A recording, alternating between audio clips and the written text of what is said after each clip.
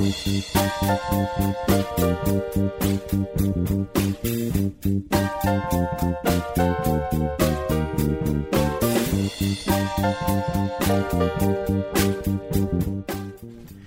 Wednesday and welcome back to this, the ultimate episode of the Into the Night Minute, a show where for the past, 22 weeks, teams of Movies by Minute posts have been talking about the 1985 John Landis directed comedy, action, who knows what, film Into the Night. I'm one of your hosts, Jim O'Kane, from the Apollo 13 Minute, the Rocketeer Minute, and the Airport Minute. And from Spinal Tap Minute and Groundhog Minute, I'm another one of your hosts, Sean German. And from Annihilation Minute, I'm another one of your hosts, Robert. And we have a special guest with us, writer, producer, and actor, Michael Zand. Hi, guys. And we are at the I have a disclaimer first, Jim. Okay. I just want to get that out there since it's the last episode. Sure. I mixed up Michael and Bruce in minute 26 repeatedly because I was going off one captioned photo of the four guys and didn't know who was who. Hey, as long as I get his residuals, I'm fine with that. Well, we can go back and fix it in the mix. It'll be fine. So no worries. Michael, I've got a question. While perusing your IMDb entry, did you get to pick your profile card? Because I don't know if I'd go with the default setting of having the one where you have dynamite strapped to your chest. No, I don't. It gets picked for me. And I suppose if I made an effort to get in there and change it, I could. But no, I did not pick that picture. Really, really good at blowing self up. Yeah. But one of the things I really want to talk about on this minute as we're finishing up is these are movies of the 80s. A lot of movies made about LA, but sadly, a lot of movies with very disparaging stereotypes, and of which your character was one of them. I mean, it was the decade of Middle Eastern terrorism. In every film, if you weren't South African, you were a Middle Eastern terrorist, and it's. I wonder what are your feelings of having being cast in those roles, and did you question taking the roles? No, actually, the only thing I turned down when I was an actor were cigarette commercials. That was one thing I never would do, but back when they still had them. No, I was happy to get the gig. I mean, I was so desperate to work. It was a lot harder as an ethnic person back then to get cast. You could only get cast if the part was a ethnic person that explained your reason for being there. It's like the same problem black actors had. They were always the black drug dealer or the Mexican gangbanger, things like that. So. Hollywood has since broadened its horizons, and it's much better these days. I think I'd have a much better acting and writing career if I was younger and starting out today, because I think there's a lot more work and there's a lot more understanding and open-mindedness about the roles we can play. I mean, their notion of what American is, and also the demographics of the population has changed too. We are not predominantly a white country that consumes media anymore. There's, the films and TV shows represent the population more accurately these days. How often do you watch your own productions? I mean, do you? Never. Did you go to the premiere of Into the Night? Yes, I did.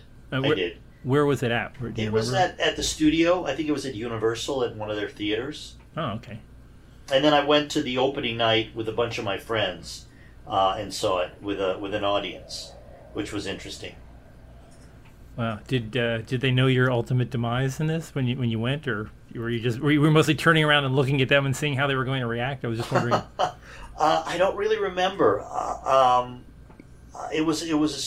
don't really remember. It was a strange night. I was kind of having an out of body experience, seeing myself up there and trying to reconcile what I thought it was going to look like with what it actually did. And I think I wasn't pleased because I thought, oh God, this is so sloppy.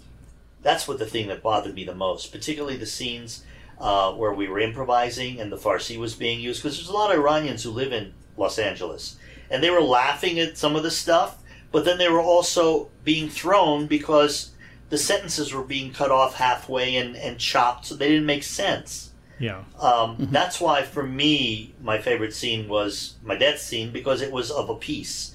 It was a whole beginning, middle, and end that I could do as a performance.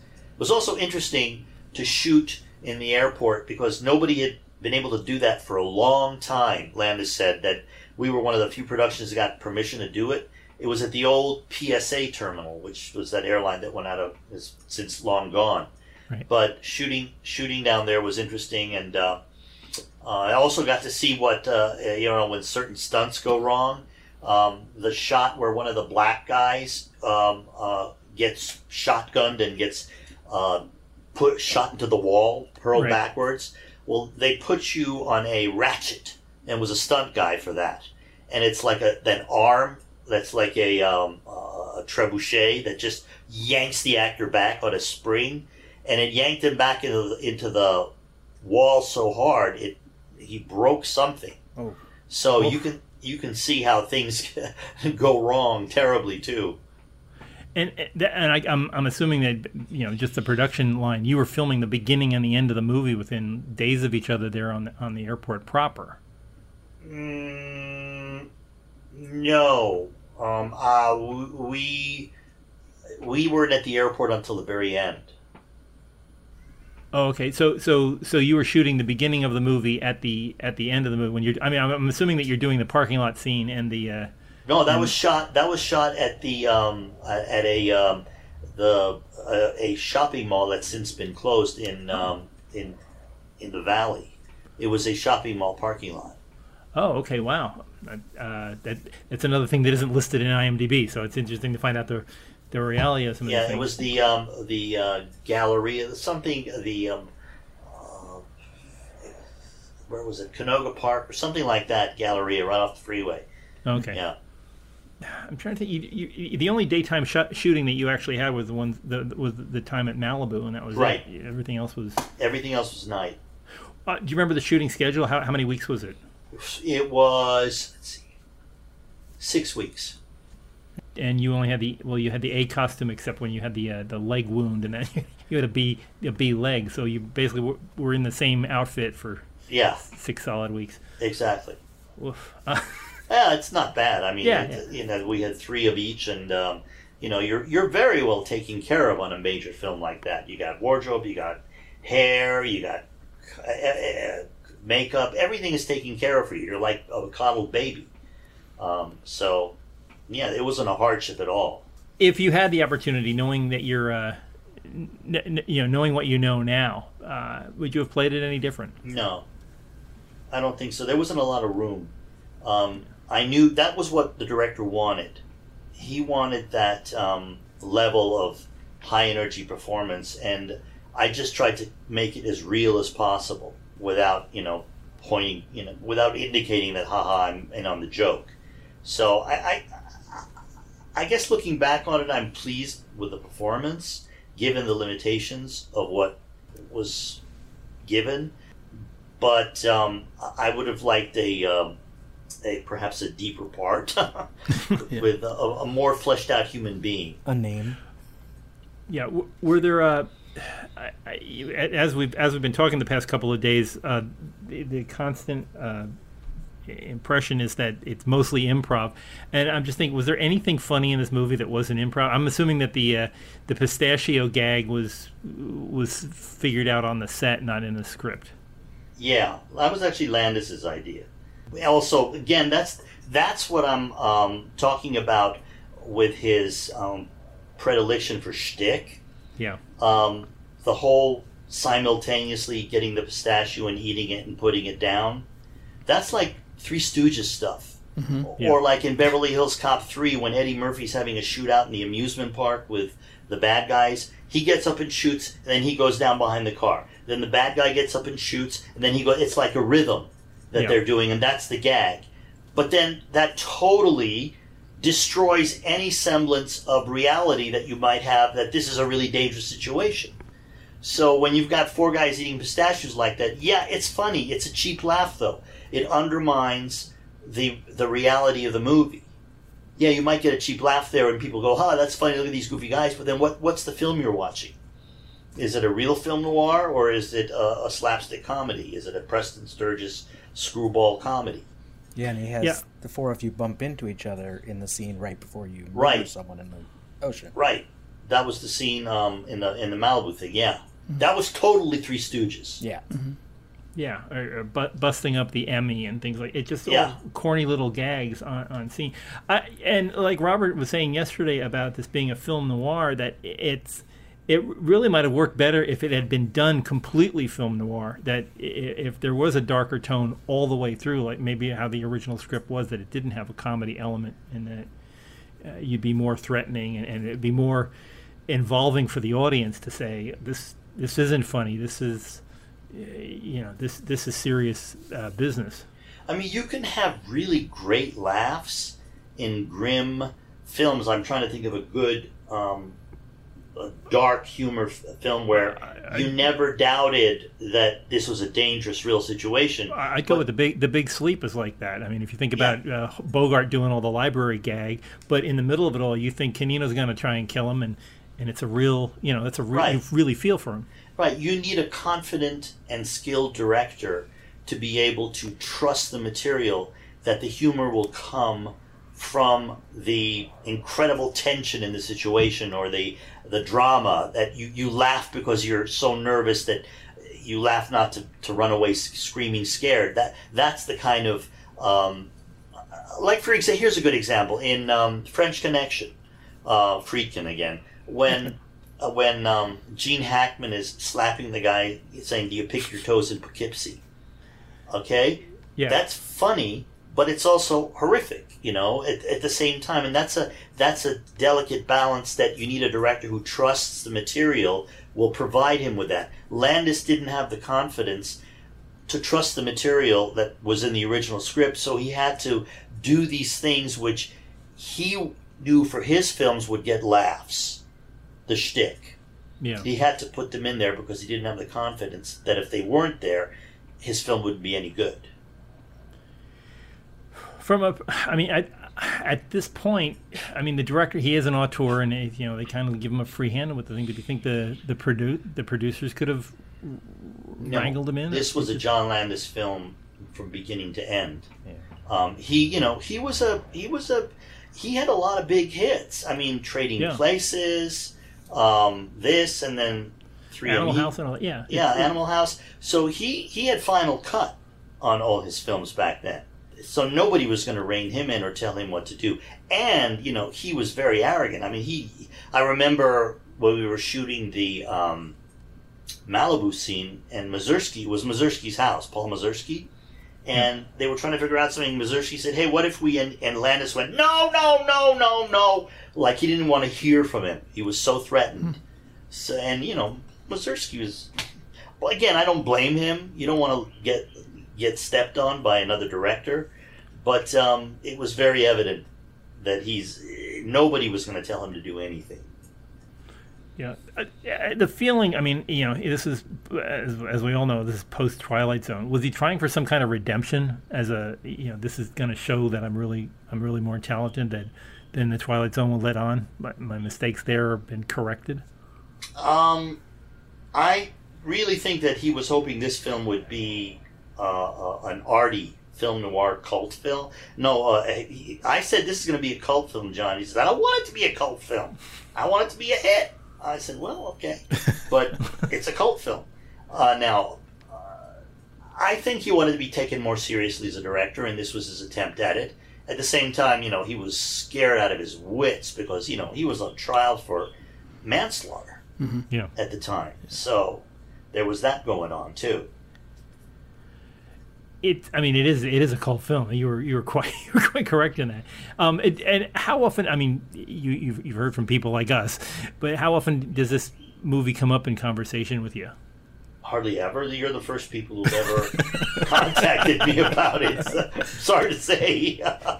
I mean, some people have seen it, my friends or acquaintances. Oh yeah, I remember you in that. But no, it's kind of, it's getting to have. I mean, of all the stuff that I've done, I still get residuals from this more than any other film.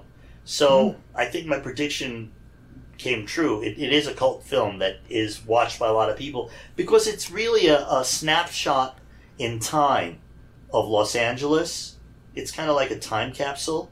Yeah. And also all these big-time directors, some of them who aren't with us anymore, like Mazursky and Demi. It's kind of like a nostalgia piece. And David Bowie and Carl Perkins. Yeah, it's an amazing moment in time when all this happened. And it is kind of Kentucky Fried Movie was the epitome of adult slapstick humor of the 70s, and this is kind of like the ultimate 80s action movie.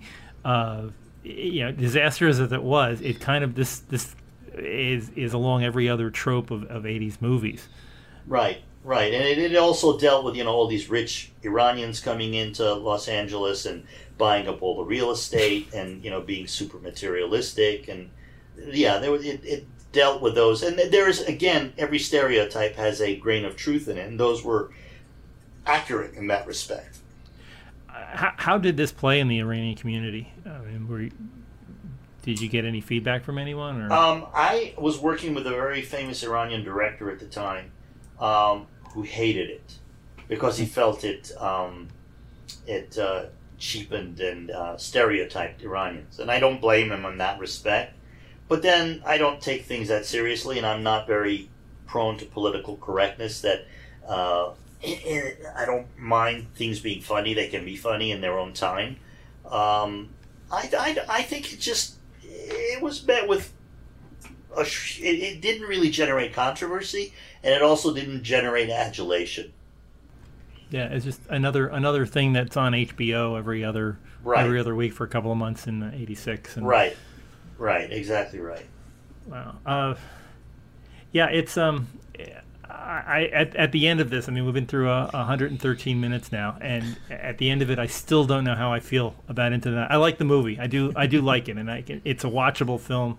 People who haven't seen it look at it and just kind of get puzzled and try to figure out where it fits in there. Where do you rank this thing? I don't know. It's almost like in the middle of everything else. Yeah. Right. One of the things that puzzled me, and I'm one of those people that hadn't seen this movie. I don't remember it from the 80s. I really wasn't aware of it until Jim started up this podcast and said, "Hey, watch this movie and talk about it." And one of the things that confused me is just kind of what's the movie about? You start off as this sort of film noir jewel heist, and then towards the end, for the third act, suddenly it's a real estate deal. Is sort of, I guess I should have expected. So it seems like every movie in LA eventually becomes about real estate. Was there any discussion, any discussion on the set, any talk from Landis about, kind of about what's the movie about in that respect? Is it, was he thinking of it as a jewel heist? How did the real estate and the escrow thing play in? Like, was there any? I mean, I know you've talked about the script or lack thereof. Yeah, a narrative strategy, basically. Was there a narrative strategy or just? If there was, it certainly wasn't discussed with me. But honestly, I think you've put more thought into it than Landis did. Because, you're questioning what the movie was about. That's a very good question. And above that, what is the movie trying to say? I mean, ultimately, you gotta have point of view. You've got to tell a story that hopefully has some universal themes to it, like greed or lust or survival. But because there's the person behind it, the creative mind behind it, didn't pay any attention to that kind of stuff. He just thought making a story with these events in it, strung together with these bits, put together in this order, would be a neat movie and an homage to film noir or a film noir. I don't think Landis is not a deep person. He's very superficial. Mm-hmm. He's really into the whole, being part of Hollywood. I mean, he had a million great stories about the films he'd done, and the Blues Brothers and this and that, and he loved telling him, and that was actually fun to be around. I love listening to his stories. On the Blu-ray of this, he has they interview him, and he has a bunch of stories about how he had flown out to Colorado to try to convince Jack Nicholson to take over the Ed Oken role, and Nicholson got him all the way up to the middle of nowhere, Colorado, in the snow, just to tell him why he wouldn't take the job, because he said the character doesn't grow and the character isn't the center of the story. He's kind of like nothing changes for the character. He was right. Yeah, it turns out Nicholson was prescient. He was right. I mean, I wouldn't do it if I were him. Thinking about, that was the role, the old guy, right? Michelle. No. Ed Oken was Jeff Goldblum. He wanted Jack Nicholson to play Jeff Goldblum. He wanted Jack Nicholson to play Jeff Goldblum. Yeah. I can't even imagine what that would be like. I forgot the character name. That would be more like creepy old guy on. That would have been. Well, I don't know how old was Nicholson. He was 40s. Yeah, late 40s, something like that. Well, the character was supposed to be older. Yeah, he wanted him to be older, but he picked Goldblum to be younger. So that would have been a really interesting film. But again, as written, I can see why Nicholson turned it down. Yeah, because the character doesn't grow. What has he learned? What has he learned from the time he saw his wife in bed with somebody, and he took off because he couldn't sleep till the end of the movie? He just got taken along for this ride. He didn't change. He didn't. I guess he took control at the end, supposedly, with my character, and talked me into killing myself. Although, was it you who said that you thought it was hilarious because he thought he'd been bored to death? I've been bored to death. Who was it that said that? That was me. Yeah.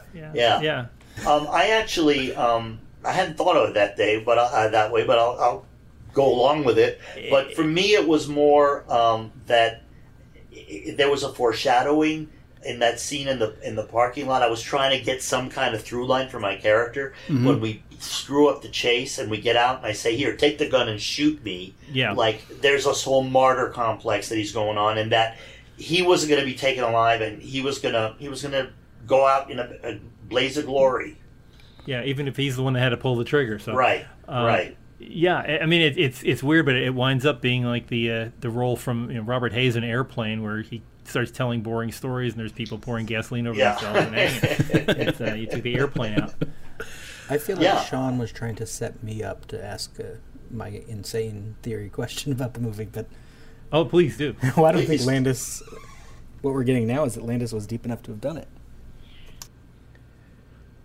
Landis didn't know enough to do. Yeah, to do.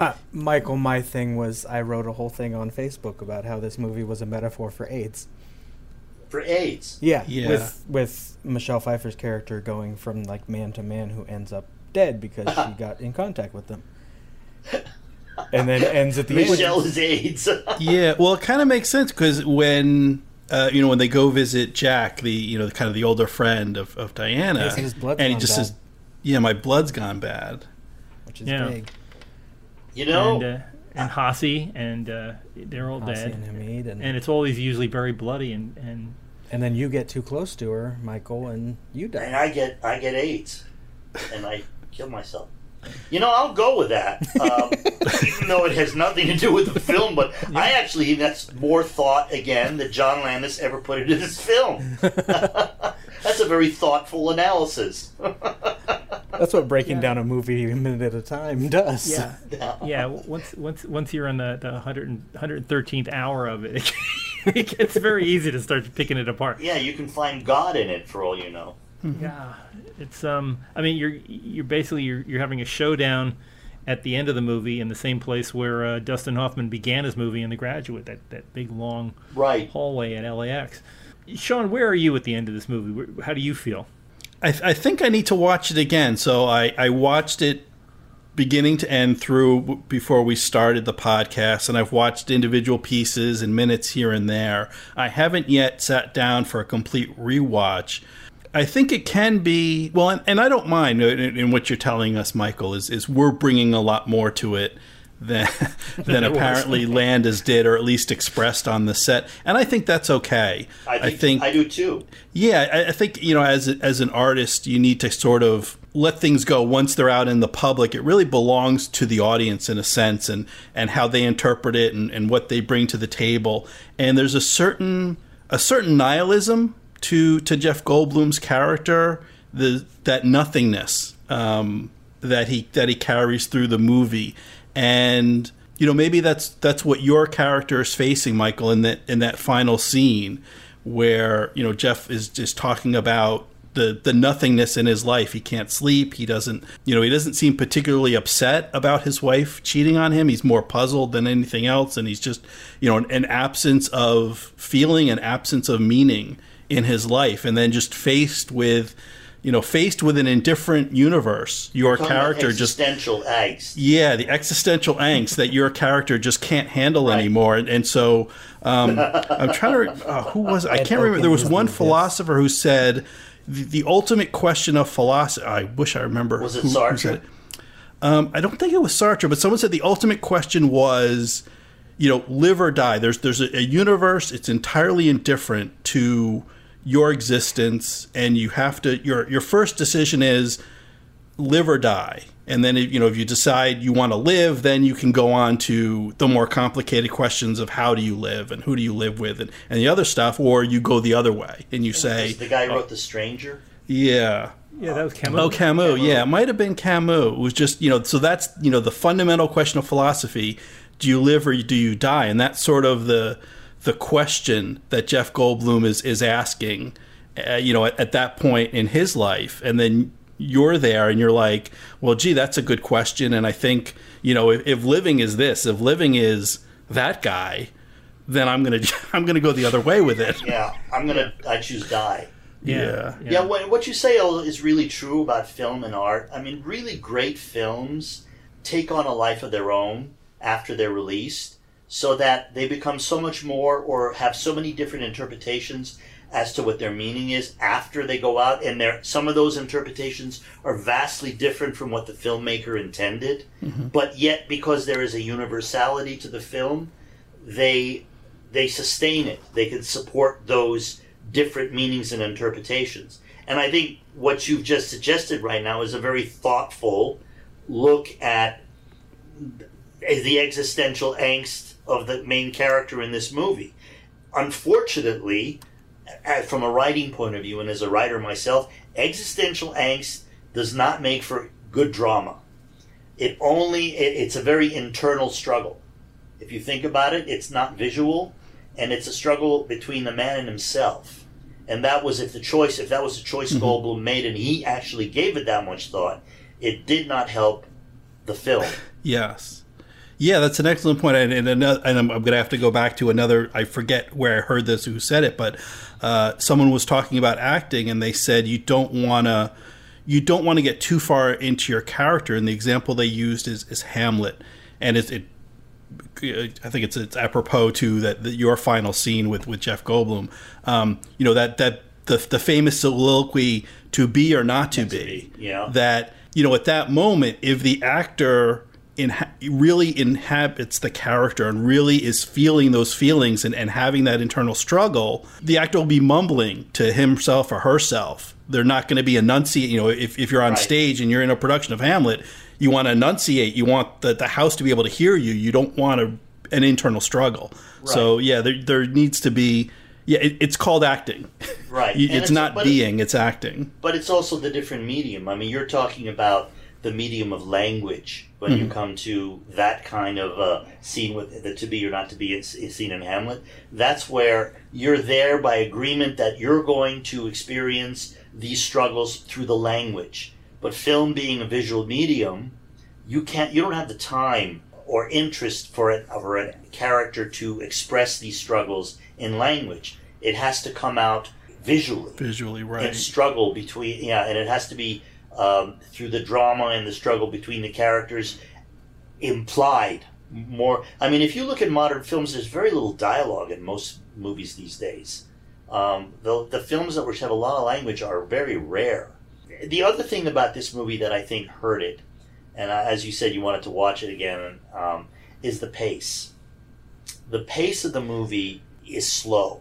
Mm-hmm. So you've got this vignette happening, and then ba-da, they go along, and then this violent thing happens, and they just go along. It doesn't have the dramatic structure where you're propelled to the end of every act by some struggle that then just gets worse as you get to the end of the act. It just kind of starts and stops a lot. Yeah, it's like sitting in It's a Small World, like in a boat. You're just you're cruising by all these different scenes, but nothing really affects the people involved. I mean, we go in one wall and out the other, and nothing has changed. Right. Being from LA, I actually kind of like that. Because we get a traffic scene at the beginning of the movie, and the movie is almost paced like life in LA. You have to drive across town to go do something, and then you do something really exciting. But then you have to drive across town to get to your next destination. Well, I think La La Land does it a lot better in its opening scene than this film. Yeah, maybe if Landis had gone for a musical, it would pick up. Don't give him any ideas. Your point is very well established in La La Land about driving across town and in song and dance. Yeah. It's never a good idea for any creatives to do spec work. But Michael, I've got to ask you, as a screenwriter, where would you see the opening of Into the Night 2? What would happen with Ed and Diana, or do we not care enough about them to know where they go after this? God, I don't think we care. Yeah, I mean, does he drop her off at the airport and then goes home? Well, he doesn't have a car. He can't get her to the airport. And there was no Uber back then. Yeah. That's the other, again, you're pointing out one of the problems of the movie. If this was a really successful film and that we invested in the characters, we'd want to know what happens to them next. Now, like you said, you just want to go home. Yeah. Yeah. Yeah, I think if there's any sort of sequel to pull out of this, and I don't think there is, but if there was, it may be maybe like One Crazy Night with Dan Aykroyd's character in Las Vegas, where we leave leave Ed and Diana behind. You know what succeeded brilliantly at what we're talking about here, and it was an 80s movie? After Hours. Yeah, that's come up before, and it's one of my favorites. It's and I think maybe some of it is Coast. I'm an East Coast guy. Robert, I know, is in L.A. Where After Hours, it's Scorsese. It's a crazy night in New York versus L.A. So it's and you could have done it in L.A. There's plenty of crazy stuff going on here. I don't doubt it. Yeah, plenty. But it's just you needed a better script and a better director. But in After Hours, which again, the danger is real, but it's also hilariously funny and much funnier because the danger is real. I mean, when he goes and he first meets what was her name, Rosanna Arquette in her apartment. And she's all sexy and hot, and then she breaks into tears and crying. Every guy I was with who saw it, we just started laughing hysterically because we've all been on that date. We'd all been on that date with that girl in Los Angeles. And it just keeps getting worse and worse and crazier for him. And that was a great script. I mean, I think that succeeds in every way that Into the Night fails. Right. Yeah. Well, one of the things that you said, or we've said about Into the Night, is that it's kind of all hanging on Jeff Goldblum and Michelle Pfeiffer, and mainly Jeff Goldblum, and that the characters around them aren't really built up. And I think that's an area where After Hours does much better. It's probably in the script, and particularly the women. You mentioned Rosanna Arquette, Linda Fiorentino, Terry Garr, Catherine O'Hara. Like these are characters. They're they come in and out of the film and the main character's life, the protagonist's life. But talking about what would the sequel be like? There's a dozen different characters we can follow off on their great wacky adventures going off of After Hours. You also cared about Griffin Dunn in After Hours, because you got, this poor guy, how's he ever going to get home? It's just getting worse and worse for him. The stakes kept getting raised for him. He kept getting put in more and more jeopardy. With Jeff, there was no tie-in into his humanity. And also, the other thing that was really missing that I don't know why they didn't think of it, there was no sexual chemistry between him and Michelle. He was basically like her driver.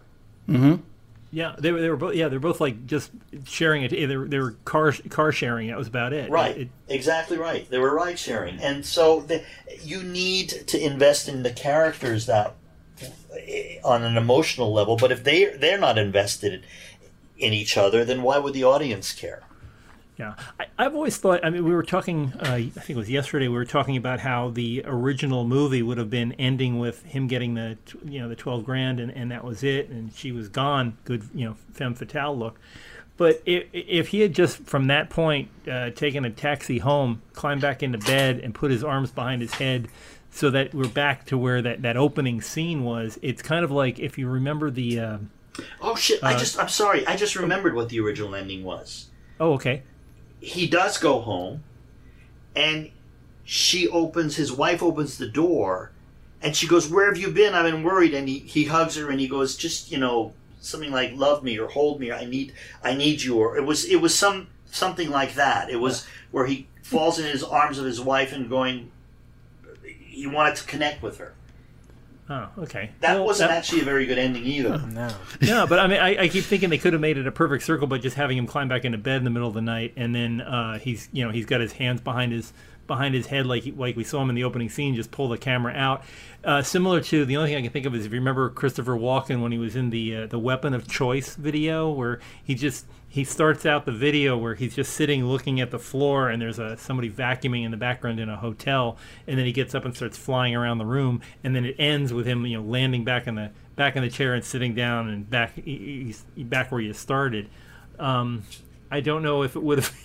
It would have been a movie where you get up and you go, huh, but not the kind of huh that you have at the end of this film already. It's more like. Or how about this? Or how about this ending?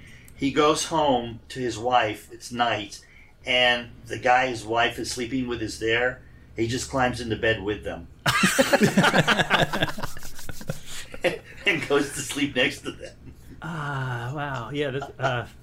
I'd watch that film. I'd watch that film, and I'd want to know what happens in the sequel. Yeah.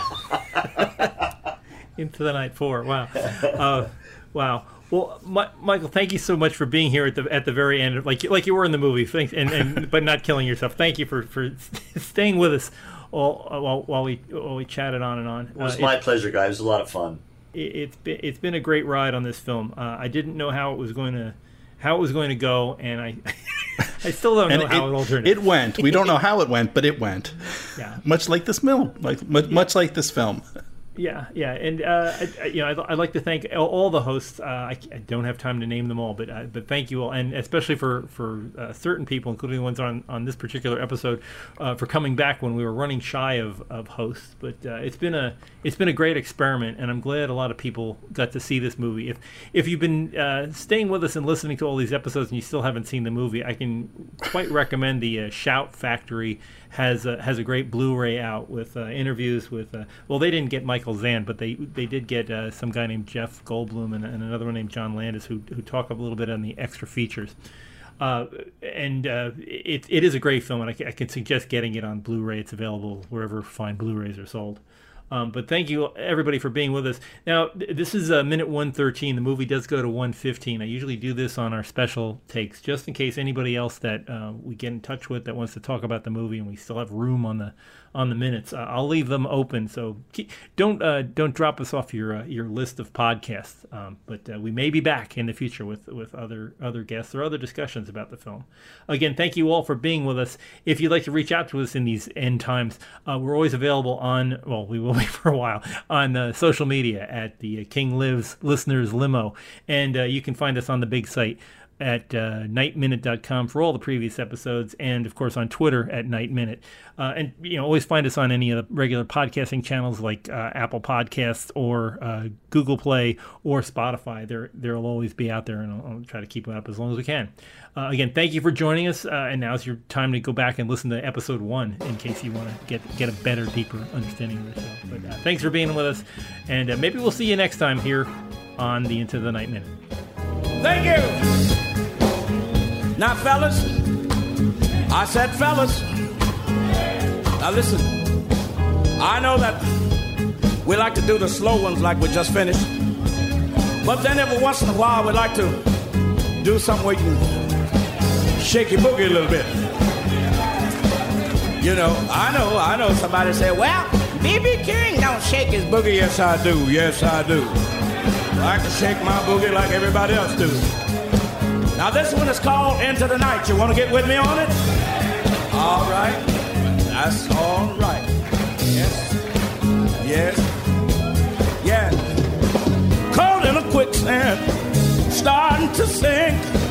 So tired of struggling that my mind can barely think. Don't know where I'm going. Lord, I don't know what I'm gonna do. Fuel supply's finished. Ain't nothing left to burn. I need someone to help me, but I don't know which way to turn. I know I don't have much of a choice. I'll go out of my mind. Into the night.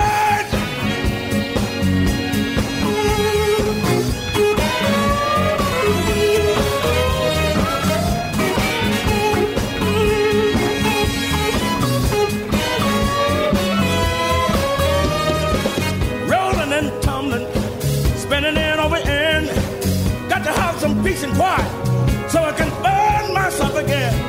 Ask me what's the matter. Hey, I don't know what to say. People all around me, but I'm so alone. I guess they'd like to help me, but I have to do it on my own. I know I don't have much of a choice. I'll go out of